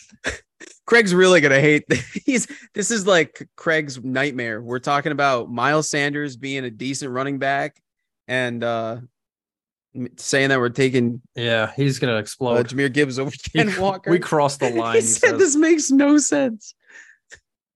Listen, I don't know. He finished 13th last year. I think he can be as productive again. New team, rookie starter, Chuba Hubbard, yes, but we don't know. We don't know how it's going to shape out. He is a good player. I think he can catch passes. I mean, Chuba was the third down back with Deonta Foreman, but Foreman never caught passes. I think Sanders is more apt to do that. I don't know. Here's the thing with me they and also Sanders. ran the shit out of the ball too, and they were good at it. Yeah, the team exactly. wasn't great, but like they went Carolina? against the Bucks. Yep. Yeah, they would run down people's throats. Here's the thing. In Carolina, Miles Sanders will have more volume than he did in Philly. That too. That's a fact. Problem is, I don't think he has the talent to match up with that volume. I think Philly made Miles Sanders look a lot better than Miles Sanders actually is. Possible. I think running behind Philly's O-line can make anybody good, whether it's Miles Sanders, Boston Scott, Kenneth Gainwell. And that's also another conversation we got talking about with these Philly RBs now, DeAndre Swift and Rashad Penny. Like, I don't know. I don't want to draft them, but in my rankings, I have them up there. I don't like Sanders is there. He's in the make or break tier for me, but he's more on the break side. I would hate having Miles Sanders as, I guess, if I go wide receiver heavy, like if he's my RB2, I'm okay. But if he's the only running back I own, I don't like it. Yeah, perspective. No, because then you're gonna have great players elsewhere. You know, that's true. But like just looking at my lineup and saying, Miles Sanders, but there's a chance where he can be that guy. That's the big part of it. Here's the thing. You're saying that you're not sure if Miles Sanders is the guy that he looked like in Philly, but even if he isn't, it doesn't matter. Look at who's ran behind the offensive line. No one. Donta Foreman, a guy who was a journeyman running back, who was an absolute nobody before. Be nice. Well, you know what I'm saying, though. It's not like he's some, ridiculously good running back. He was a guy who was typically a backup, no disrespect, but he was usually a guy who was an RB2 on teams. You know what I mean? Yeah, injuries slowed him down, but you're right. He never really proved himself to be a lead guy, I guess. And even Chuba was pretty good as well. Like he had his moments as well where he was pretty good. You know what I mean? So good rushing performances. I think it's might be one of those things where it doesn't really matter who it is. And if it just happens to be Miles Sanders, then there you go. Javonte Williams, yay or nay? Nay. I gave my reason why earlier, but the ACL thing. I'm going also, P. Ryan. Yeah, P. Ryan injury, the offense. I just don't want to do it. I don't want to do it. I'm a yay. I like Javonte Williams. I have stock in Javonte Williams in multiple dynasty leagues. He's young. Before his ACL injury, he looked explosive. The Denver Broncos can't possibly be as bad as they were last year, and I don't believe they will. I think anything, P. Ryan helps Javonte Williams, kind of like Melvin Gordon did, taking some timeshare, but early in the season will help Javonte Williams get back to that form. So when we're rolling towards Thanksgiving, Javonte Williams has the potential to be that guy who's just fucking powering through, getting you, 100 yards, 2 touchdowns, hopefully consistently in a Russell Wilson offense. Broncos going to be better. I like Javonte Williams as long as he stays healthy. I don't think Pete Ryan will be too much of a factor. I think, if anything, he'll be like what Melvin Gordon was last year, compliment to him. But I'm on the Javonte Williams train. Craig's just chiming in about the Miles Sanders takes. This higher volume will lead to a broken leg after week 4. We don't wish injury on this podcast, but he's got a point. Glass bones and paper skin. He's got a point. Miles Sanders enjoyed the best O-line. He will go back to being horrible like he was on my team. Who could forget? 2 more guys, actually 3 more guys in this make or break tier. And then I just want to run through some guys that I do not feel confident about, and then some sleepers as well. And then we'll wrap this thing up. Dameon Pierce, yay or nay? Nay. Doesn't catch passes, and the offense might be worse than it was before. I don't know. Rookie quarterback. It's just stay away. I don't like it. He's on the break side. He has the talent to be good. They add. Don't even have Cooks anymore. They got Devin Singletary now in Houston with him. I'm not saying his job's threatened, but he's still the RB1. Rookie quarterback. You'd like to see them rely on Dameon Pierce more. Houston's just not going to be a good team, I don't think. And you got to hope that volume stays true for Dameon Pierce for him to be relevant in fantasy. I have him make or break. If you can get the volume to do the most with it, I think he could be a steady RB2. James Conner, yay or nay?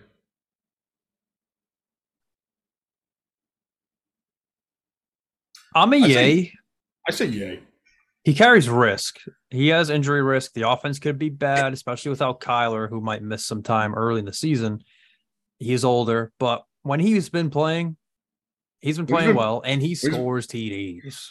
And I think he's another guy. I'm going to compare him to Joe Mixon, who's being slept on.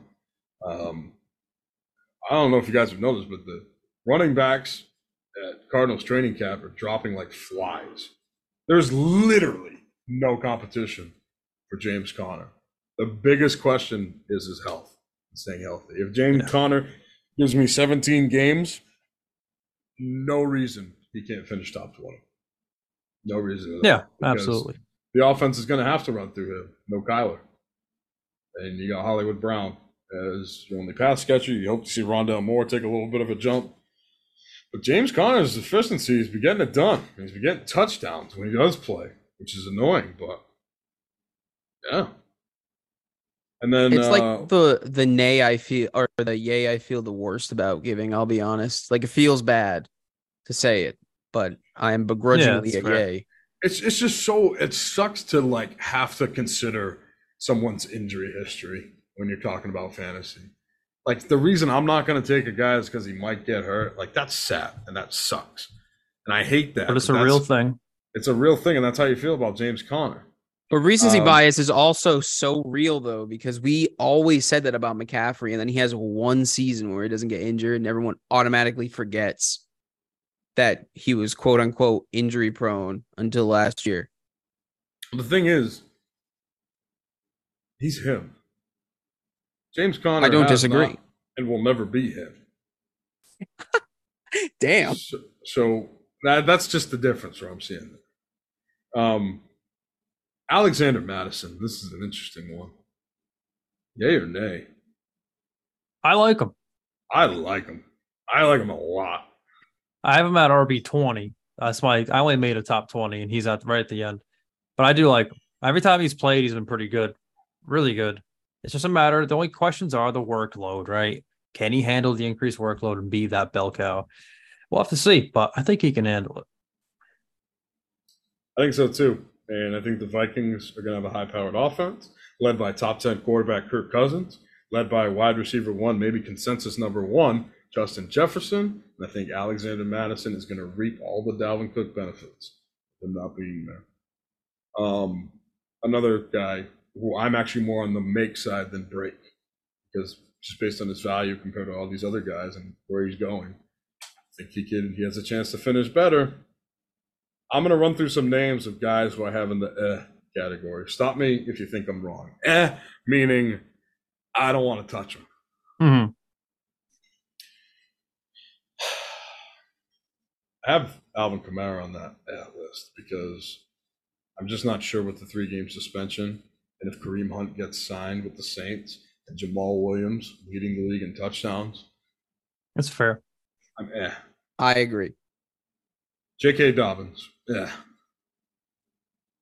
Brian Robinson Jr. Yeah. Yeah, I don't know. Ugh, the whole team. Cam Akers. Yeah. Yeah. I feel a little bit. He's probably better than the other guys. That I feel better about him than the others, but I agree. About Cam Akers. Okay. DeAndre Swift. Yeah. Yeah. Mm-hmm. Rashard White. The thing about Swift, real quick, is that he does have the chance to establish himself if Penny gets hurt. And I don't think that that's necessarily out of the realm of possibility. Oh. Obviously, I'm not advocating for injury, but if we're talking about Rashad Penny's injury history, there is a chance. But do you want to touch him? I wouldn't feel great about it, but I can see how there's a path there for him to be good. Yeah. You know what I'm saying? I agree with you. And the thing is, Rashad Penny, DeAndre Swift, both injury-prone running backs. Yeah. Yep. It wouldn't be surprising to me if Kenneth Gainwell emerges from this, and based on just how these guys' injury history is. Swift's obviously the talented back, but if I'm a betting man, I'm putting my money on Penny. If I'm a smart man, I'm not touching either of them until I see a month of football or two. Yep. Both of them fall into the category. This is an interesting one here. Rashad White. Yeah, I don't want to touch him. I haven't even been thinking about him. Yeah, I'm not. I'm good. I think it's his time to shine, and he could surprise a lot of people. I just don't feel comfortable. I'm not touching the Bucks at all. None of them. None of them. Not Chris Godwin. I'm not even going to think. I'm going to forget they exist. How do you guys feel about? I don't know if this is on your list, Glenn. Yep. But in ADP wise, someone that we blew past a while ago. How do you guys feel about James Cook? I have him on my list. Actually, no. I'm sorry. That's Dalvin Cook. I have on my list. Just in case he gets signed by a team. Obviously, this might change. In a couple of weeks if he does get signed. Yeah. James Cook is in my next tier, which are sleepers. I'd love to have him on my bench, but I don't want to start him. I don't want to have to start him. Right. Say he's not going to be on your bench. No shot. I have James Cook as a sleeper. I think Buffalo Bills, high-powered offense.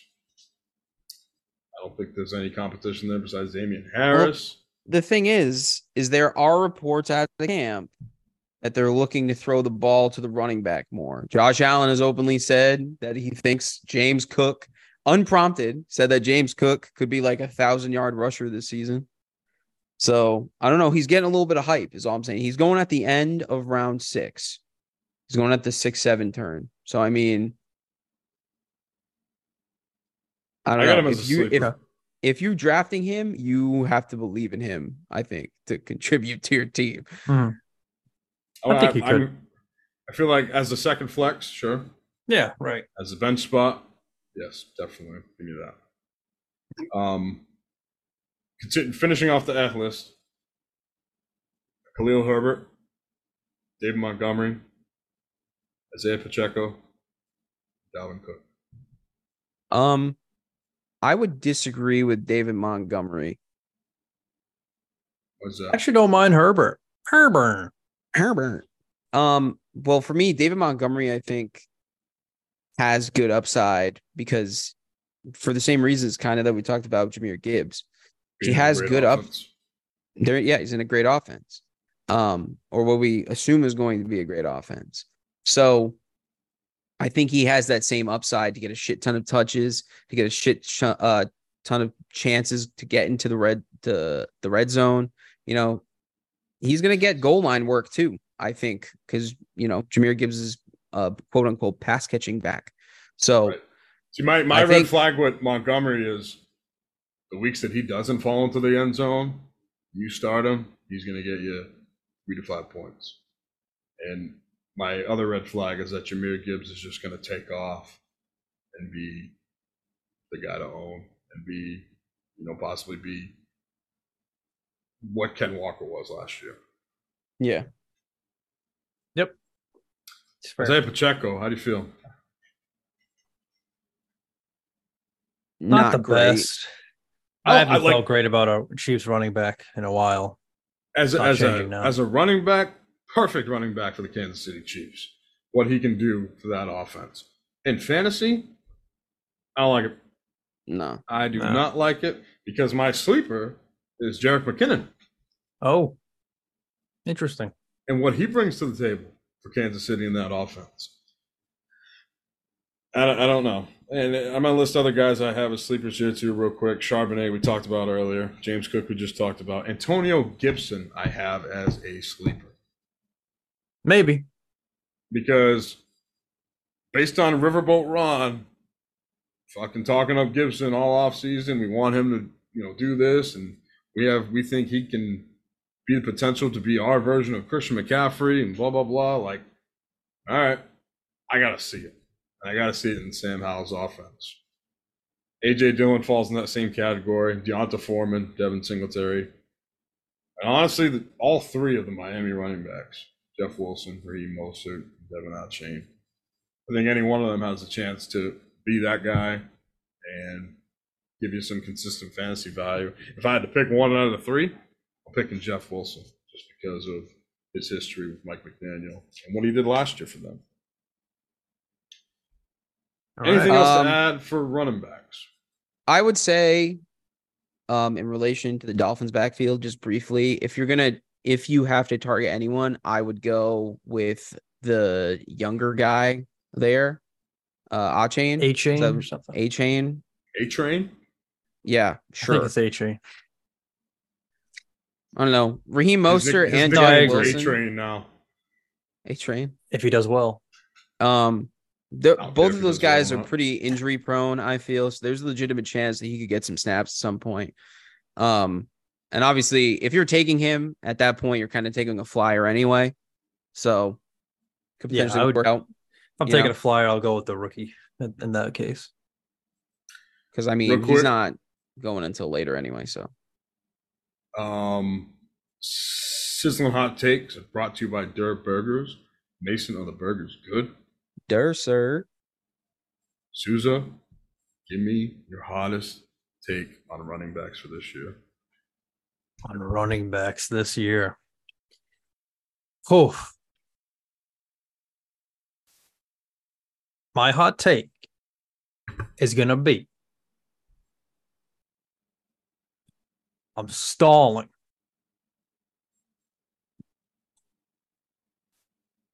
Let's call it Khalil Herbert being a top 15 guy. Oh, I would love that.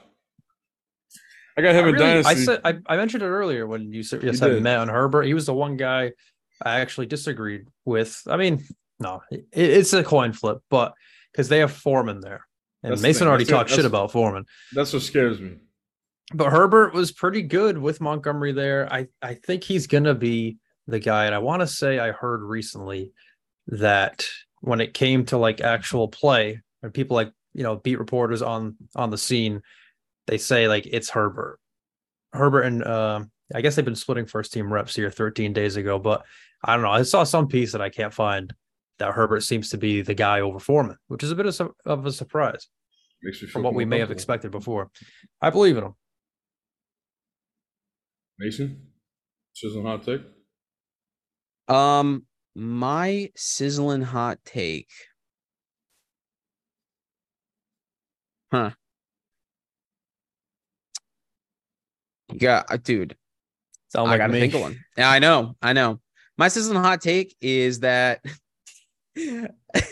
just to piss Craig off, Miles Sanders is gonna finish as a top 10 running back. Wow, just because of Craig. That is hear that, Craig? Miles Sanders top 10. It's possible. My sizzling hot take is that Derrick Henry reclaims the RB throne and finishes as RB1 this year in fantasy. Wow. That's very hot. Possible. That's hot. Derrick Henry, man. Everyone's gonna you are be the like, president of his fan club. That's why it's justified. If I was just some schmuck off the street saying, yeah, dude, Derrick Henry, but because you know me, you know my stature of being the president of the Derrick Henry fan club, that take kind of makes sense. And it'd be, And if that happens, like the door to the fan club needs to be closed because you were on the island by yourself, believing in him when no one else did. No one else is allowed in there. It's like when you discovered one of those like indie bands that just fucking pops off and then everyone's on their ass. And Yeah. say, oh man, I listened to them back in fucking 2007 when nobody was. And Right. now they're the hot shit. And that's what Derrick Henry is and will continue to be. Craig said, "You're right. I'm pissed." Yeah. Gentlemen, this was a great running back breakdown. Next week, Hell yeah. we'll be bringing you wide receivers and briefly tight ends because let's be honest, the only tight end advice I'm going to give you is if you don't get Kelsey or Andrews, might as well wait. You Right. might as well wait. Great or late, baby. Oh, Ooh, like that. Okay. We'll talk about it next week. We will. If you're not already, follow us on the Twitch. Follow us on the TikTok. I want Souza or Mason. I'm going to give you the TikTok password, and you can just go crazy with that. I know people are getting tired of my face on that account. Let's go. And keep on keeping on.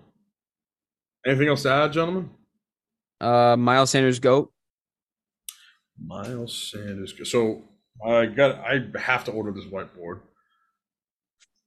Things that people aren't talking about. Miles Sanders being a GOAT. And Jared Goff for MVP. And Susan needs to come up with his. I have a feeling it's coming next week. And his got to be a second-year tight ends. Oh, that's all time. Hey, that's pretty. It was accurate at the time. I don't know how it's been holding up though. Oh, what I also want to say is next week on this show, after we are done recording, we're going to stay live on Twitch here because I am going to be revealing the wheel for the Madden 24 Windows League. And I know some people will be tuning in to see which users gets which divisions and who will they be paired up with. Souza, I mean, we got a spot for you if you want to come back. Okay. I'll keep that in mind. We got 11 guys now. We could use that 12. Craig, I know you said you were having that franchise itch. So just let me know. We got a week to decide. Oh, Mason, it's so funny. I got a Discord for it and everything. The Windows League is getting ready for Madden 24. And yeah, if anyone's interested who's listening, hit me up on any social. If you got my number, text me. If you don't, get my number. That'll do it, guys. Let's get the fuck out of here. Bye-bye.